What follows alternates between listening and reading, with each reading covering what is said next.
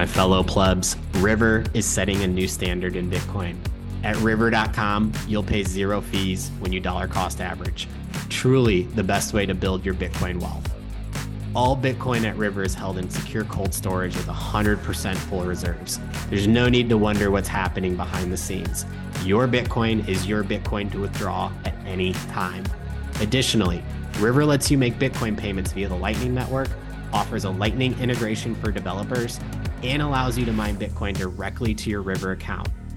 River has a level of service that is unheard of in this industry, including phone support, private client advisors, and the ability to designate beneficiaries to inherit your Bitcoin wealth. River has become the premium name in Bitcoin that anyone can easily access. Sure, you have a place to buy Bitcoin, but have you tried River? See and feel the difference at river.com and the River iOS app, the preferred partner of Bitcoin Magazine.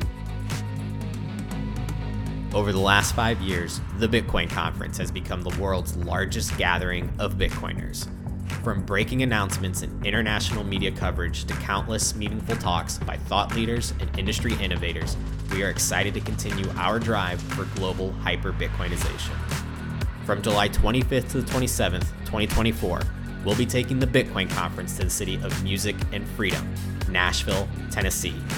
Join thousands of attendees for countless opportunities to learn, engage, and network across 3 days of pure Bitcoin signal.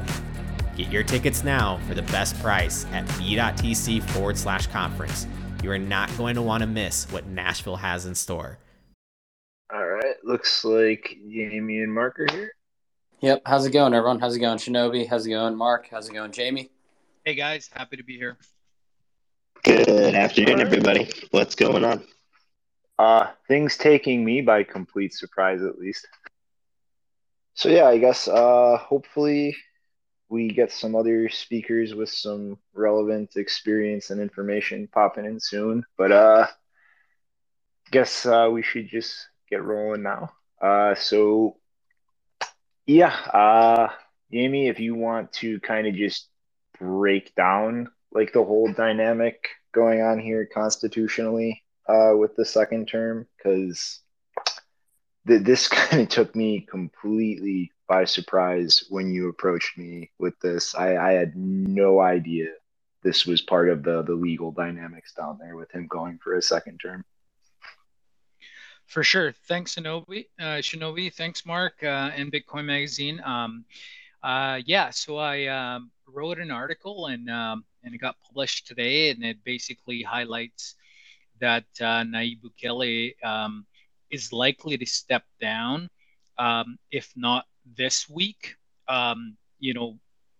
possibly very soon, in order for him to run as a presidential candidate in February 4th of 2024. And so I did write about a year, maybe a little bit over a year ago on this, and I go in that article in depth as to all the legal kind of requirements in terms of how this is possible, because for a long time it had been widely understood that presidents in El Salvador were limited to 1 5-year term. And this whole thing came about because Bukele's opposition wanted to make sure that he didn't go for a second term. And within the Constitution, there is a provision that says that anybody who campaigns or advocates for the sitting president to immediately re-elect themselves is in violation of the Constitution and loses their rights as a citizenship. So the opposition sued this person on those grounds, and essentially it created a constitutional condition for the Supreme Court to take that into consideration, because as a matter of priority, anytime you have a charge of that nature where a citizen is about to lose or to have their rights as a citizen suspended, it becomes of almost immediate priority. And so they took that and they looked at the body of jurisprudence, and they looked at the Constitution, the law, the body of what had been written, and it looked at it from a literal term as well as the spirit of the text, and it concluded that no, this citizen didn't actually lose their rights because there is a technical possibility, given the way that the Constitution is written, that the sitting president could run for a second term. And they outlined what that was. And therefore, a common person could use the word re-election, to express their desires. Furthermore, a citizen can actually express their free speech and have their political desires and aspirations be known without losing their rights. And they made the ruling that here's how it could happen. Here's how a sitting president could run for a second term, and it sort of detailed everything. And here's where Bukele stepping down comes in. They outlined that the sitting president could run for a second term, provided that he's not a sitting president while a candidate, and he does that and he steps down from the position 6 months prior to the start of the next term, which is June 1st of 2024. And so this is something that I wrote about, over a year ago now, and that, but has been very quiet up until recently because there's some crucial deadlines. The registration deadline is on October 26th, by which Bukele has to register in order to become a candidate. He actually said that he would do that on the 24th, which is tomorrow. So some speculate that he could step down as early as today or tomorrow.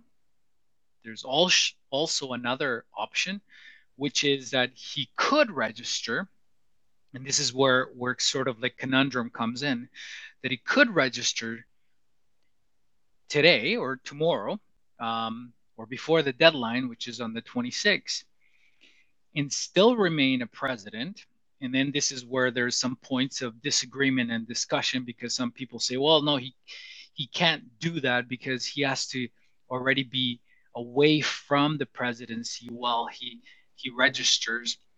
But the other possibility, which I outline on my latest article, is that he could register and he could be given a provisional registration as a candidate, provided that he does step down by November 30th. So he would remain in the presidency until November 30th, but then he absolutely must step down by then in order to be a president, as per prescribed by the Supreme Court ruling.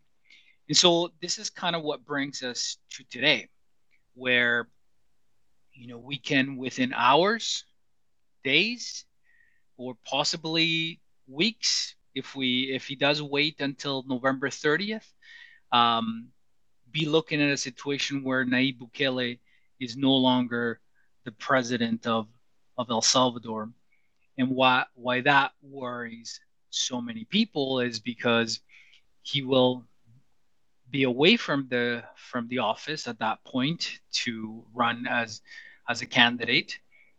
We don't really know who's going to be the caretaker. And given that it's Latin America, stranger things than this have happened. And so it could be a precarious situation.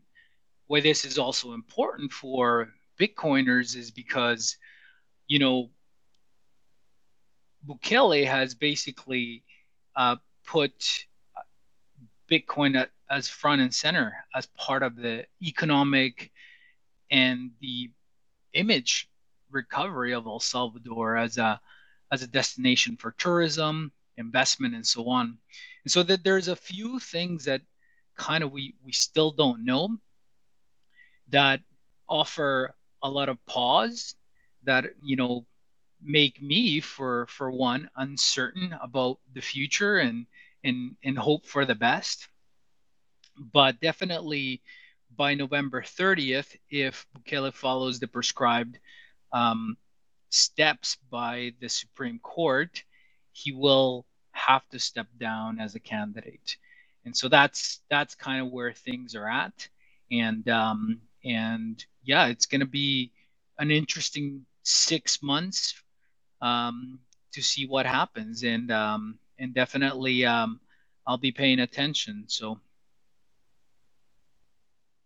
Yeah, Yeah, that I was mean, like, sorry, Mark. No, I was just going to say that was an amazing recap. Really appreciate it. Yeah, not really something I've heard many people talk about or report on. Obviously, there's a lot of just in general speculation, but it does seem like there's kind of those two options outside of just not running again, which would be to step down before the deadline and register, or do this, register and then step down by the end of November. Obviously, this is unprecedented, but do you have any sort of inkling or leaning of which way that you suspect this would go, or what would be the more fruitful venture? So, things are changing fast and they've been quite fluid since I wrote the article. And even within the last 12 hours, talking to people on the ground. And actually, when I wrote my first article, in doing my research, I actually befriended one of the authors of the Constitution. His name is Arturo Mendez Azar. And he's a very smart lawyer, and he's he's actually the only person who has spoken out on this and basically called out every single thing how it's going to happen. And he has peers who were part of that authorship of the Constitution. And what happened is that in talking to him, um, he kind of alluded, and as well as some journalists in El Salvador, to the potential that he may remain on the seat until November 30th, that the Supreme Court, their ruling didn't really indicate that he had to step down before he registered. Their ruling just stipulated that he could not be a candidate if it was within those 6 months prior to the start of the next to the next term, which begins on June 1st. So I'm getting the sense that it's gonna be that. And but also, one of the things that also, according to Mendes Azar, has to happen is that he has to be exonerated by the Legislative Assembly.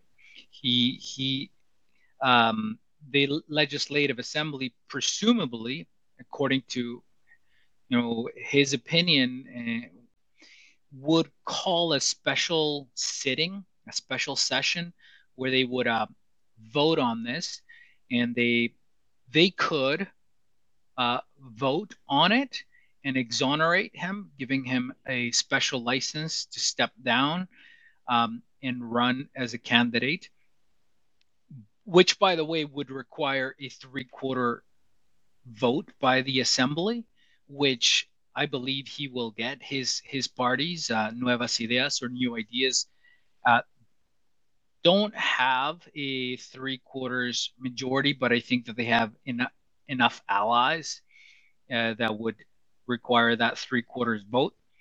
And then he would get that special permission.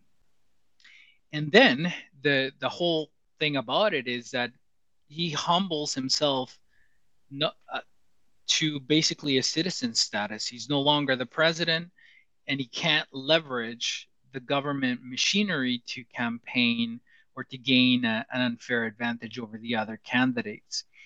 And thereby, the citizenship of El Salvador has the ability to evaluate the candidates, you know, as commoners, as plebs, if you will, you know, and so based on that, I think that, you know, I thought that he would step down today or tomorrow before the registration deadline on the 26th, but I'm leaning towards him going all the way to November 30th. Between now and then, a special session of the Legislative Assembly would be called and voted on to give Bukele that special permission. Yeah, so like this is something that's not because of that entirely in his control. Like he actually needs an approval from a majority of government in order to even start this process. So like that whole aspect of it is kind of a catch 22 from my point of view. And I'm not really familiar with any politician in El Salvador aside from Bukele himself. So one of the things I'm kind of concerned here with is the dynamic with all of the policies he started and the willingness of people to actually follow through. I mean, that is a completely different country than it was 2 years ago. To the point like the recent deal with Google to start building data centers down there in the wake of all the crackdowns on gang activity. Like that's like some doors other than Bitcoin are starting to open in terms of positive or in terms of positive economic opportunities for the country. So, like, is there actually like enough support and people who are going to be willing to, stick out his Bitcoin policies? Or like, what are the odds that we might see like momentum or desire to kind of walk some of that back to say get on better terms with the IMF or capitalize on more opportunities like the one with Google that just aren't related to Bitcoin as a way to kind of hedge your bets? Well, I would say that I think that whoever steps into the role or whoever either, and this is what's unclear to me, if President Bukele assigns a caretaker or if the Legislative Assembly assigns a caretaker, but the key word there is caretaker, right? Uh, you know, a caretaker really doesn't have the mandate to carry out their own agenda. They're basically just making sure that the current policies are carried through, that there's no changes, that the the boat's not rocked too hard, unless obviously unexpected situations happen. They has to have the I guess the leadership and the foresight to take some of those situations and act on them. But really, I think that the role of whoever steps in is going to be one of just keeping the lights on, right? So making sure that the things are already moving get done, and things that are working get done, right? But you never know. So I don't think that there is any risk in the next 6 months to actually whoever gets appointed to do many things. But at the same time, you're going to have 6 months. Salvadorans are going to have 6 months in which Bukele is not the president, and obviously, there will be a campaign, and there will be some ideas discussed and a platform, and I think most people's focus will be really on that election, right? So, but from my perspective, I think it's more concerning about some of the shenanigans that the opposition might try to pull against him while he's not on office, then the caretaker doing things that are outside of what the mandate is for Bukele. And by the way, something that I think I've mentioned to you, Shinobi, and in other spaces, but I don't think I've ever wrote on it. But Bukele is actually following it's called Plan Cuscatlan. It's Cuscatlan's actually the original name of El Salvador, and it's they're following that plan, and that plan was drafted with the ideas of he started a process by which he invited all kinds of policy issues and policy ideas to include as part of the plan, right? It's quite ambitious, and he invited the Salvadoran diaspora, and basically he's following all of the actions in that plan. Now, it became quite clear that that plan was not executable if you don't have the legislative assembly's support. And for 3 years of his 5-year term, he actually didn't, because the legislative assembly was essentially made up of people who were against him. He had like no allies, maybe a few of the deputies in there, but other than that, he had no allies until about a year and a half, 2 years ago, the new assembly got elected. That's when the Bitcoin law came in.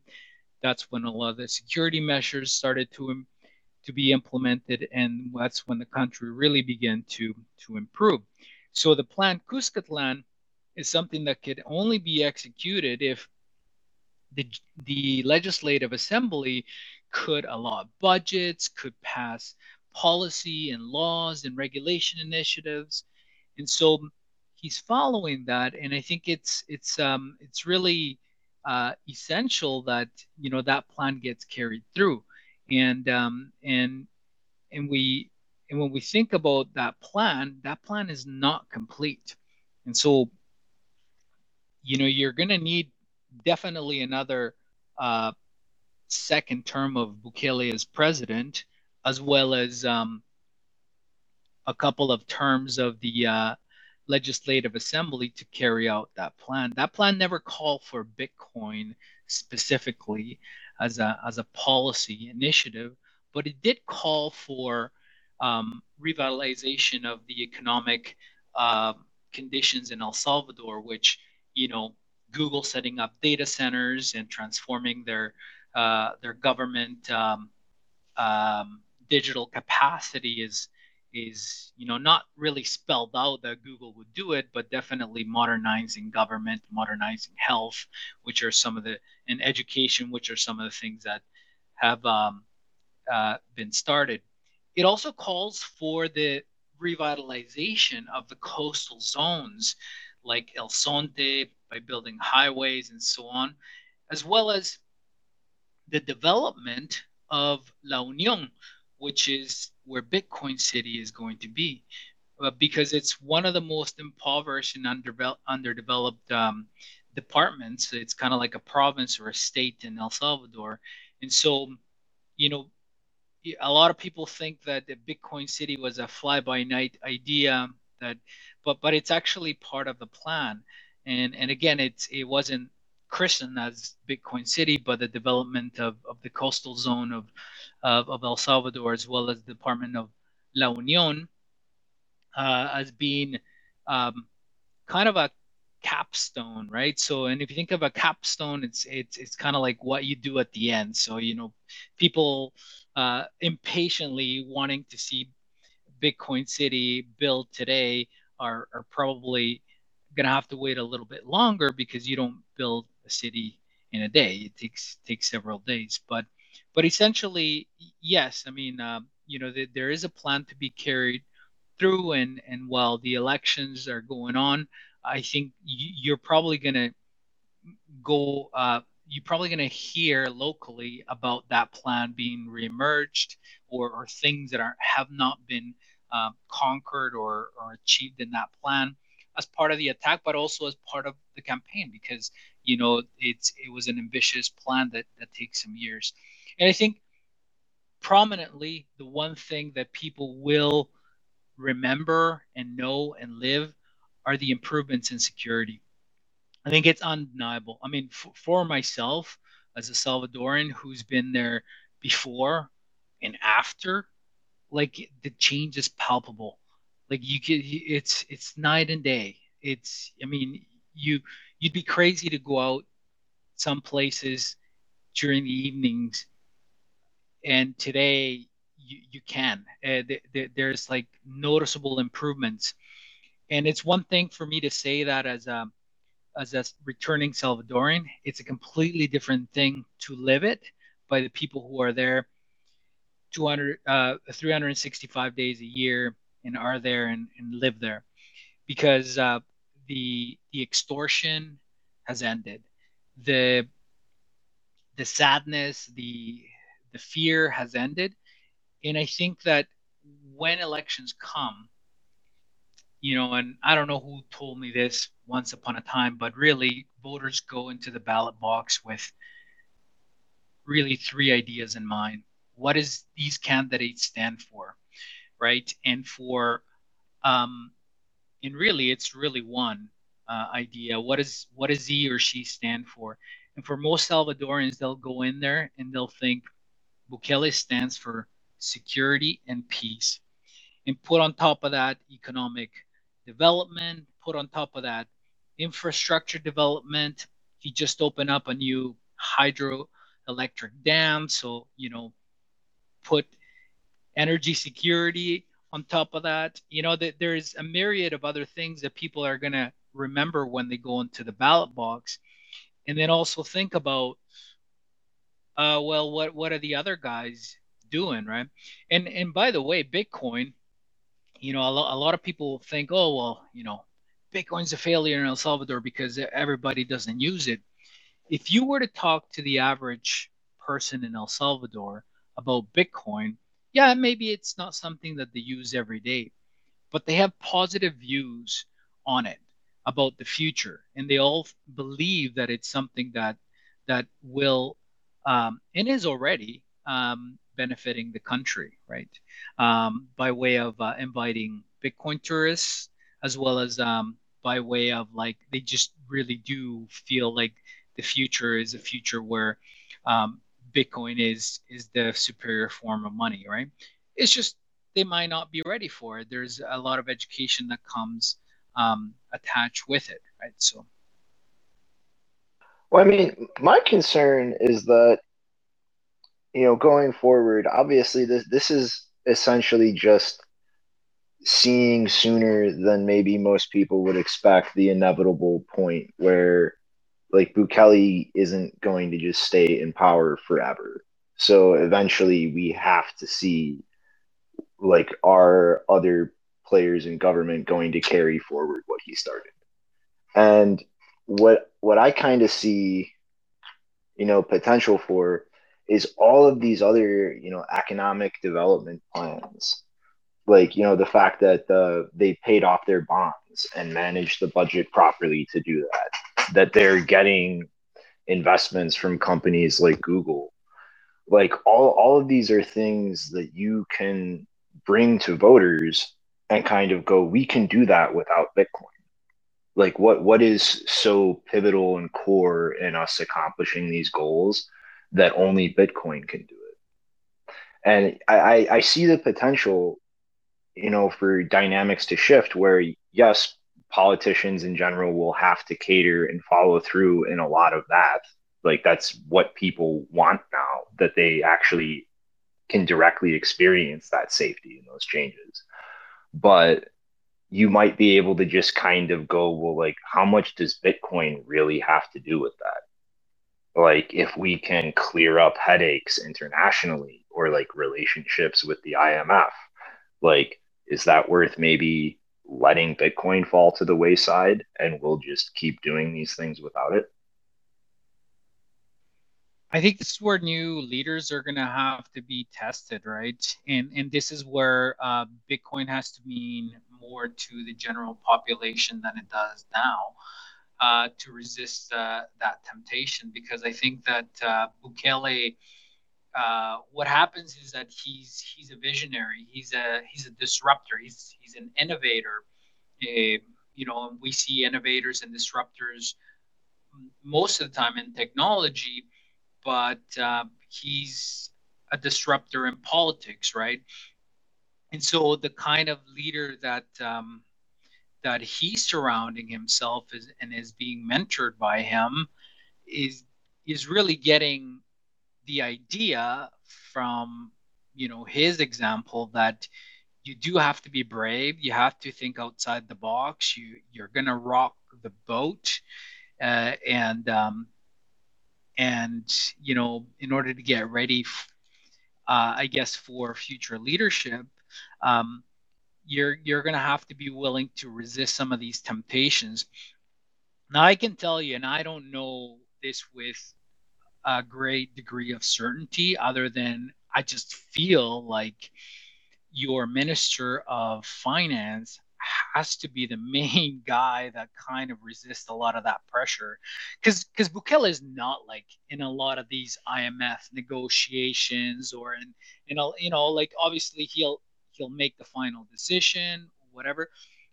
But the guy, and I would say, like, I don't want to speak about like who is gonna eventually succeed Bukele, but there's a lot of very capable names, but the one that's top of mind for me right now is Alejandro Zelaya, which is the Minister of Finance.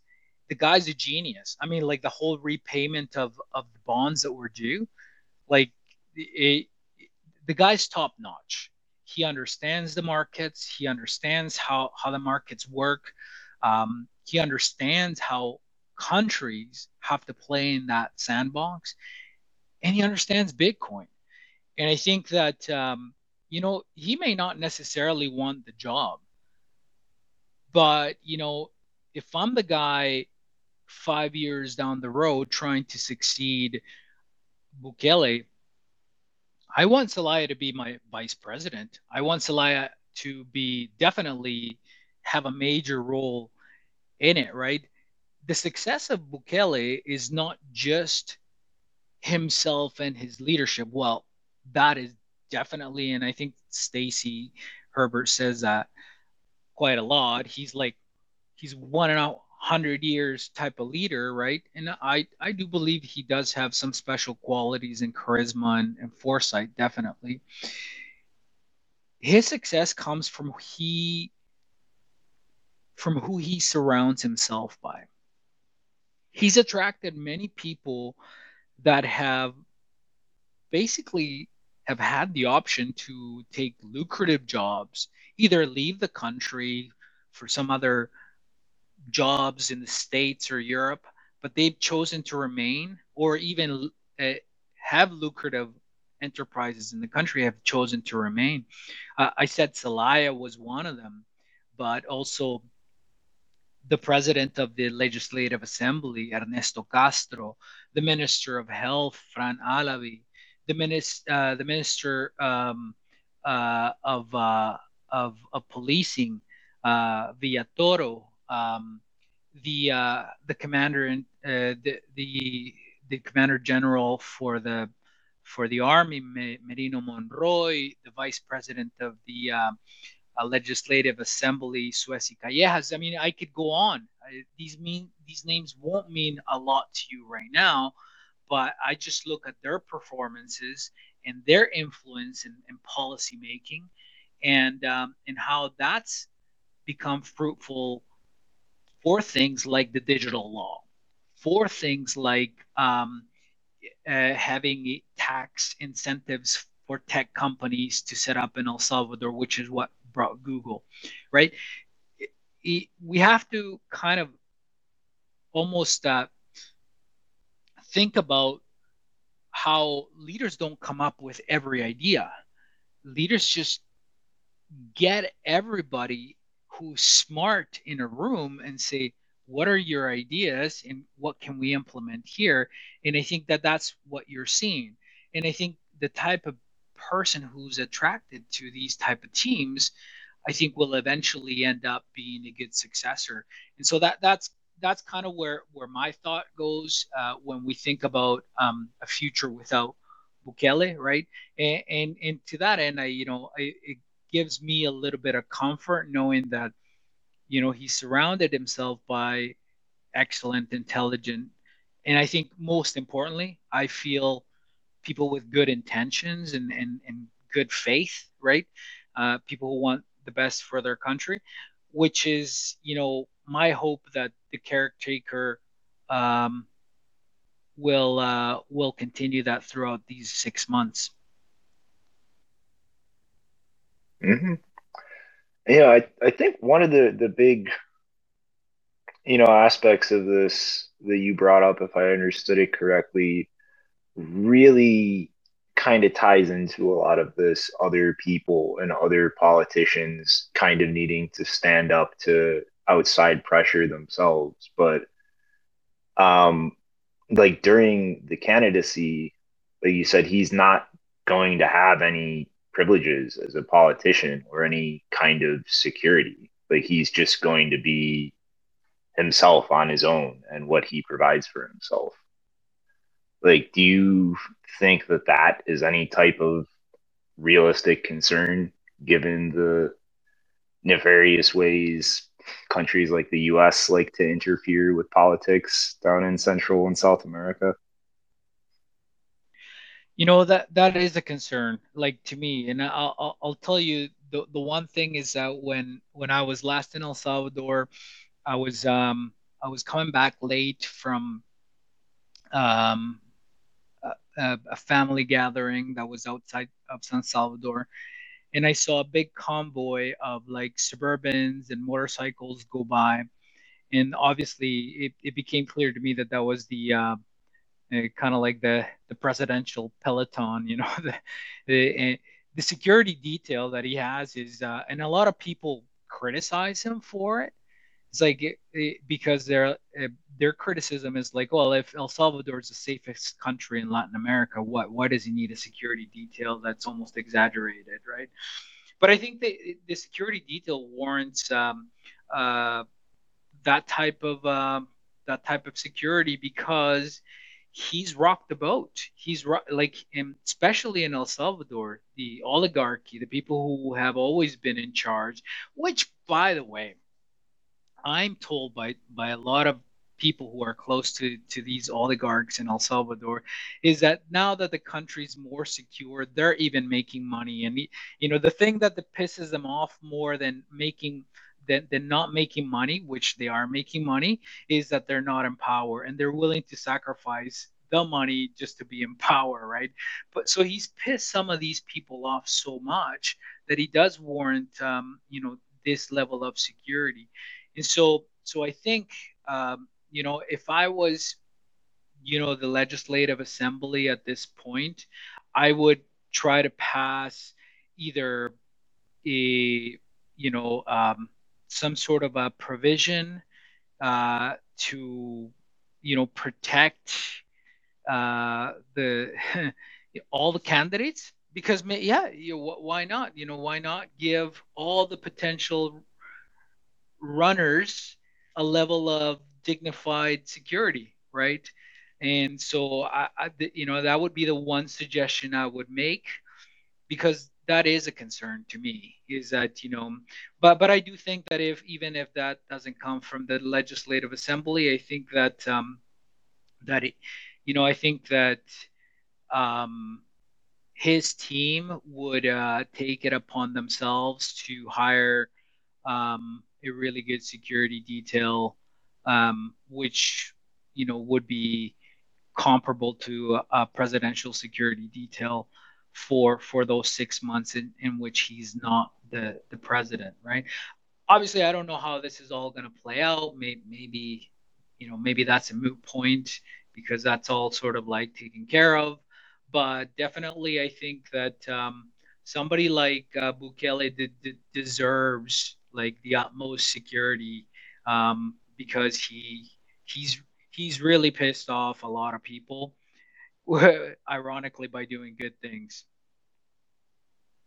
I think Shinobi dropped off. Mark, oh, he's Yeah. No worries. I was curious if you had any insight on his political opponents here. I know you referenced kind of, not really being worried about if there is a potential kind of caretaker figure to come in for this regulatory moat of 6 months in between, um, the position and the candidacy. But can you talk to us a little bit about, the potential opponents in this upcoming race, and maybe about the political party that might actually try to, maybe do something during that time where he is not is not there.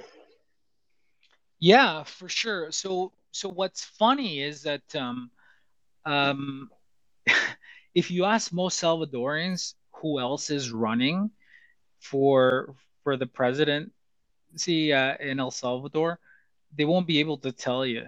They don't know the candidates, you know, namely because anybody who has had any clout in the world of politics and who is an opponent or an opposing figure to Bukele has basically seen the writing on the wall, and they're like, yeah, not this time. I'm not gonna stake my entire reputation, and I'm not gonna waste my money and time because this is a fruitless endeavor, right?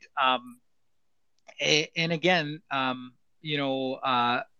the current opposition is made of an amalgamation of disgruntled former um, basically government lifetime government employees who have lost their privilege and access and power, and they're offering no proposition. Their proposition is to be in opposition of everything the current government is doing. And as a voter, that's not going to really resonate with anybody. Um, you know, it is tough even when you have a message of proposition. Let's not even look too far down the line of events here.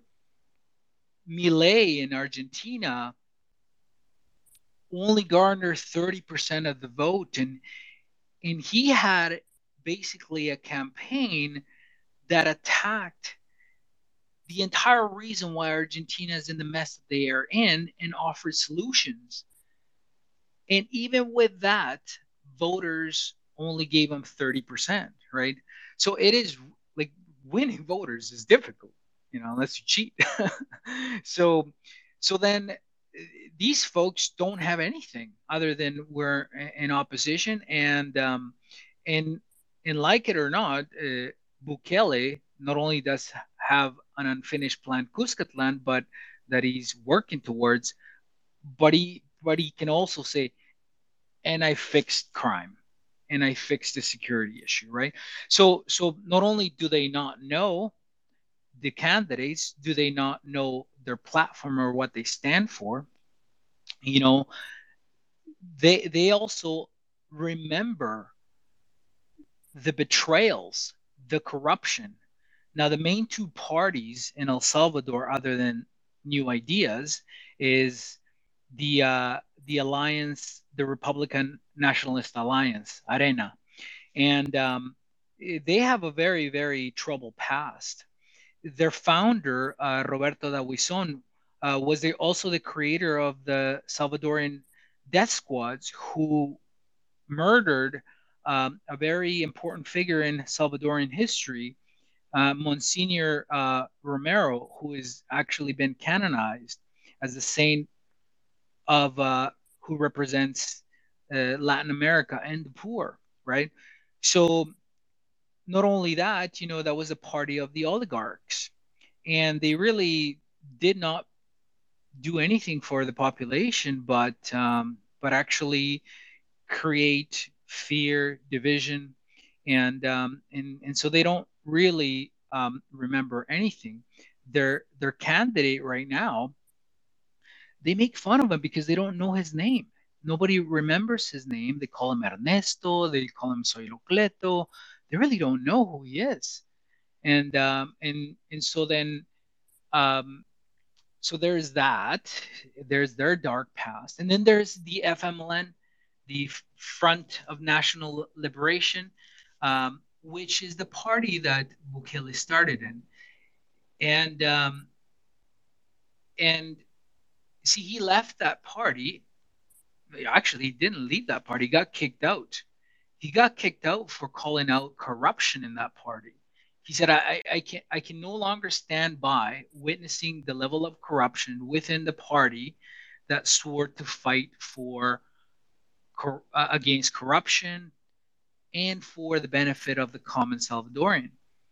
So when he began to do that, the party felt that he was doing a lot of these things because he wanted to position himself as a next presidential candidate, so that they devised some sort of scandal against him and ended up kicking him out of the party.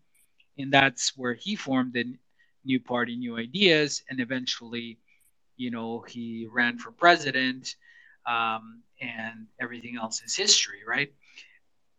That party by Salvadorians is remembered as the party of betrayal, the party that betrayed all of their principles and that said that stood for the poor, and essentially in 2 terms in 10-year period ended up doing the same thing, if not worse, than the National Republic Alliance by embezzling a bunch of money, stealing a bunch of money, and really not doing it very many public works. An example is just the recently opened hydroelectric dam that was supposedly started by not even the two previous National Front Liberation governments by the National Republic Alliance Party, and then these two FMLN terms didn't do anything with it. So Bukele came in and said, "Okay, fine, I'll finish it. I'll do it better." And now they're producing electricity. So all these things are very symbolic, not only for the narrative that Bukele wants to put forward, economic and energy independence. Maybe you can plug some miners into that dam, but also very symbolic because he took what was once a monument to corruption by an unfinished public works and infrastructure project into a functional electro a hydroelectrical dam, right? And so then Chino Flores is the candidate for the FMLN, and he the guy cites the horoscope, like he's just ridiculous. I mean, very esoteric in a very very bad way that doesn't even make sense, and he just has no appeal.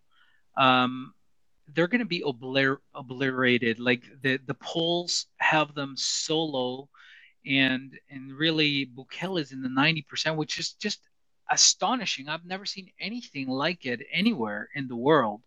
I mean, unless there's some sort of corruption, but you walk anywhere in San Salvador and everywhere else in the country, you ask the average Salvadoran, and they really do feel like things are going in the right direction. And so it all starts to make sense, right? Yeah, so pretty much there is no viable path that anyone else is going to, come out ahead in the short foul play or Bukele like intentionally like knighting somebody and passing the reins. Well, yeah. So this is kind of where my other concern comes in. Unless they cheat him out, and I'll just point out that the current Supreme Electoral Tribunal, which is the body, it's supposed to be a non-partisan, non-governmental body that is in charge of making sure that the elections are fair and just. Unless they do something there's no viable alternative for other than a Bukele victory. However, if we just want to back up to that, this current body of the Supreme Electoral Tribunal is made up of 5 magistrates who were appointed by previous governments and who were the 5 magistrates that invalidated not once but twice the registration of Bukele's candidacy last time around. These 5 magistrates blocked them last time. They have the power. Now, they've been instructed by the Supreme Court to accept Bukele's registration provided that he meets the criteria. But it is within their purview to actually, either accept or deny that registration. And this is where I think a world of possibilities open themselves up in terms of like unacceptable registration or not. They could make anything up and say, well, no, this is not in order or whatever, and throw it out and block them. And the I guess the urgency around that is that he only has until the 26th to make sure that everything's in order. I think he gets a little bit more time after that. Like, I think by the 26th, he has to get his documents of registration in. I think that there's a period upon which, if they find something, they can resubmit in order to like fix anything, right? That might be out of order. But that's kind of where my fear comes in, is where I feel like they could pull any shenanigans and disqualify him, because these people have not traditionally been very fair to Bukele. So it to me, that's an area of concern. I don't know if it's valid or not, but I would say if these are the same folks that blocked him last time, I think it's worth a pause. So then that's kind of where it makes me uneasy. And yeah, we'll see where that goes. A lot of people are not worried for a couple of reasons. I think that if they, for some reason, disqualified him, and his team is a well prepared team, I don't think they will miss dotting an I or crossing a T. So I think all of those things are going to be in order. But if for some reason there is any air of Bukele not being accepted as a candidate, this is my other concern. I think you will see massive manifestations of the population, maybe some public unrest, maybe some public show of support, peacefully, maybe, right? So where it is visibly obvious that people are with him. But I think, like, when these 5 magistrates have almost the power to create a situation, and that's where some of my concerns lie as well. Okay, so I think we got a hard stop in like 7 minutes, so I think this is probably a good thing to just hash out and end at. But like hypothetically, he could step down, and then they could stonewall him on his application, and at that point, he's out. Like he just can't walk back into the presidency to finish the rest of this term, and like there would be no way to really deal with that. And on the flip side, let's say he does register but doesn't step down and tries to wait until the end of November, like that could potentially be a similar situation where they argue he didn't step down in time and invalidate his registration because of that. That is a possibility. Again, like, I think it's depending on the interpretation of these magistrates. And so that's kind of like a lot of the unknowns, and I think it'll become a little bit more clear tomorrow when he finally registers, right? But yeah, I don't see how he steps down. He is back on the presidency, maybe to finish out. And maybe that is even a possibility where he steps down and finishes out. But if New Ideas, they elected him as the candidate, they don't have like a replacement candidate, then New Ideas will not have a candidate. And Salvadorians will be stuck with making basically two choices of the same choices that they had chosen before, which did not lead them to any to anything fruitful, right? To the emergence of the gangs, the empowerment of the gangs, right? So and then yeah, lastly, I think that if he doesn't step down by November, or if he steps down by November 30th, these magistrates could interpret that whole situation to be um, invalidate, like as an invalid registration because he wasn't stepped down. Again, all these things are things that we don't know, and this is why what happens in the next few days, possibly a few weeks, is going to be really interesting. I think it's going to. I think I wrote about this a year ago, but as it gets more and closer, has even more significance, and also you know, as Bitcoiners, we shouldn't even be surprised, right? And so having a space like this is good because I think it just informs us and about the things that may happen. At the same time, if everything goes according to plan, he'll be reelected, and there'll be a half-in party or half-ening party or half-in party in April of 2024, and nobody will know any better. Mm-hmm. Well, I just wanted to say, thank you for coming on and spending the time with us, going through everything, and just thanks in general for like all the stuff you put together covering what's going on in El Salvador. You are like one of the only sources of information I'm aware of that actually gives like a deep, like on the ground type breadth to things, and not just little MSN sound bites or reinforcing what people want to hear. So, like, really, thanks a lot. Thanks, Shinobi. No, I do appreciate and this is why I started writing, is because I felt that at least in English speaking media, there was very few people writing with some depth in the country, and you often hear about people, and this is cool too. It's like, hey, yo, I went down to El Salvador and let's hook up. There's some good surfing waves. I know what's going on. I have a few buddies, and yeah, things are good.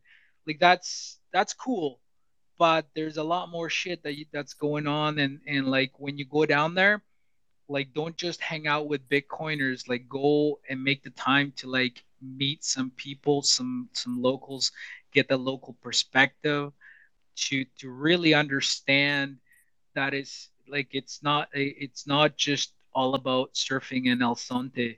It's there's a level of complexity that happens, and yes, Bitcoin doesn't care who is in government at the end. And I think that if anything, if all shit goes sideways for Bukele and Nuevas Ideas, I think that what El Salvador has in terms of Bitcoin, the culture that it's there now, is here to stay. And so that's kind of reassuring. Well said. Well, I guess wanna wind this out, Chris. Yeah, I'm going to echo what Shinobi said, Jamie, and I really appreciate your insights and always look forward to your articles and just commentary on the El Salvador situation. Yeah, I guess the last thing is hoping to see everyone at Bitcoin 2024 next summer in Nashville. You can use the code BMLive to save some sats on your tickets on the website. And yeah, I think Shinobi, I don't know when's the next time we're doing Twitter Spaces, probably next week or later this week. If you've got anything else. I think you, me, and Mark need to bounce that back and forth. But yeah, next week at the latest, we want to get back in the groove with that. All right. Yeah, sounds good. Make sure to check out all our awesome content from Bitcoin Amsterdam. We're still uploading as fast as we can to get all the talks out. Should be done hopefully by the tail end of next week. But yeah, thanks so much, Jamie. Thanks so much, Mark and Shinobi, and we'll catch you guys on the next one. Have a good one, everyone. Thank you, Miami, for the last 3 years in this amazing city. The whole world shut down, but Miami welcomed us with open arms. We want to show Bitcoin to the whole world. We are taking the conference on the road to set the stage for Bitcoin in a new city. Nashville. Bitcoin 2024 is coming to Nashville in Tennessee, a city that is known as a music and freedom city. Bitcoin 2024 in Nashville from July 25th to 27th.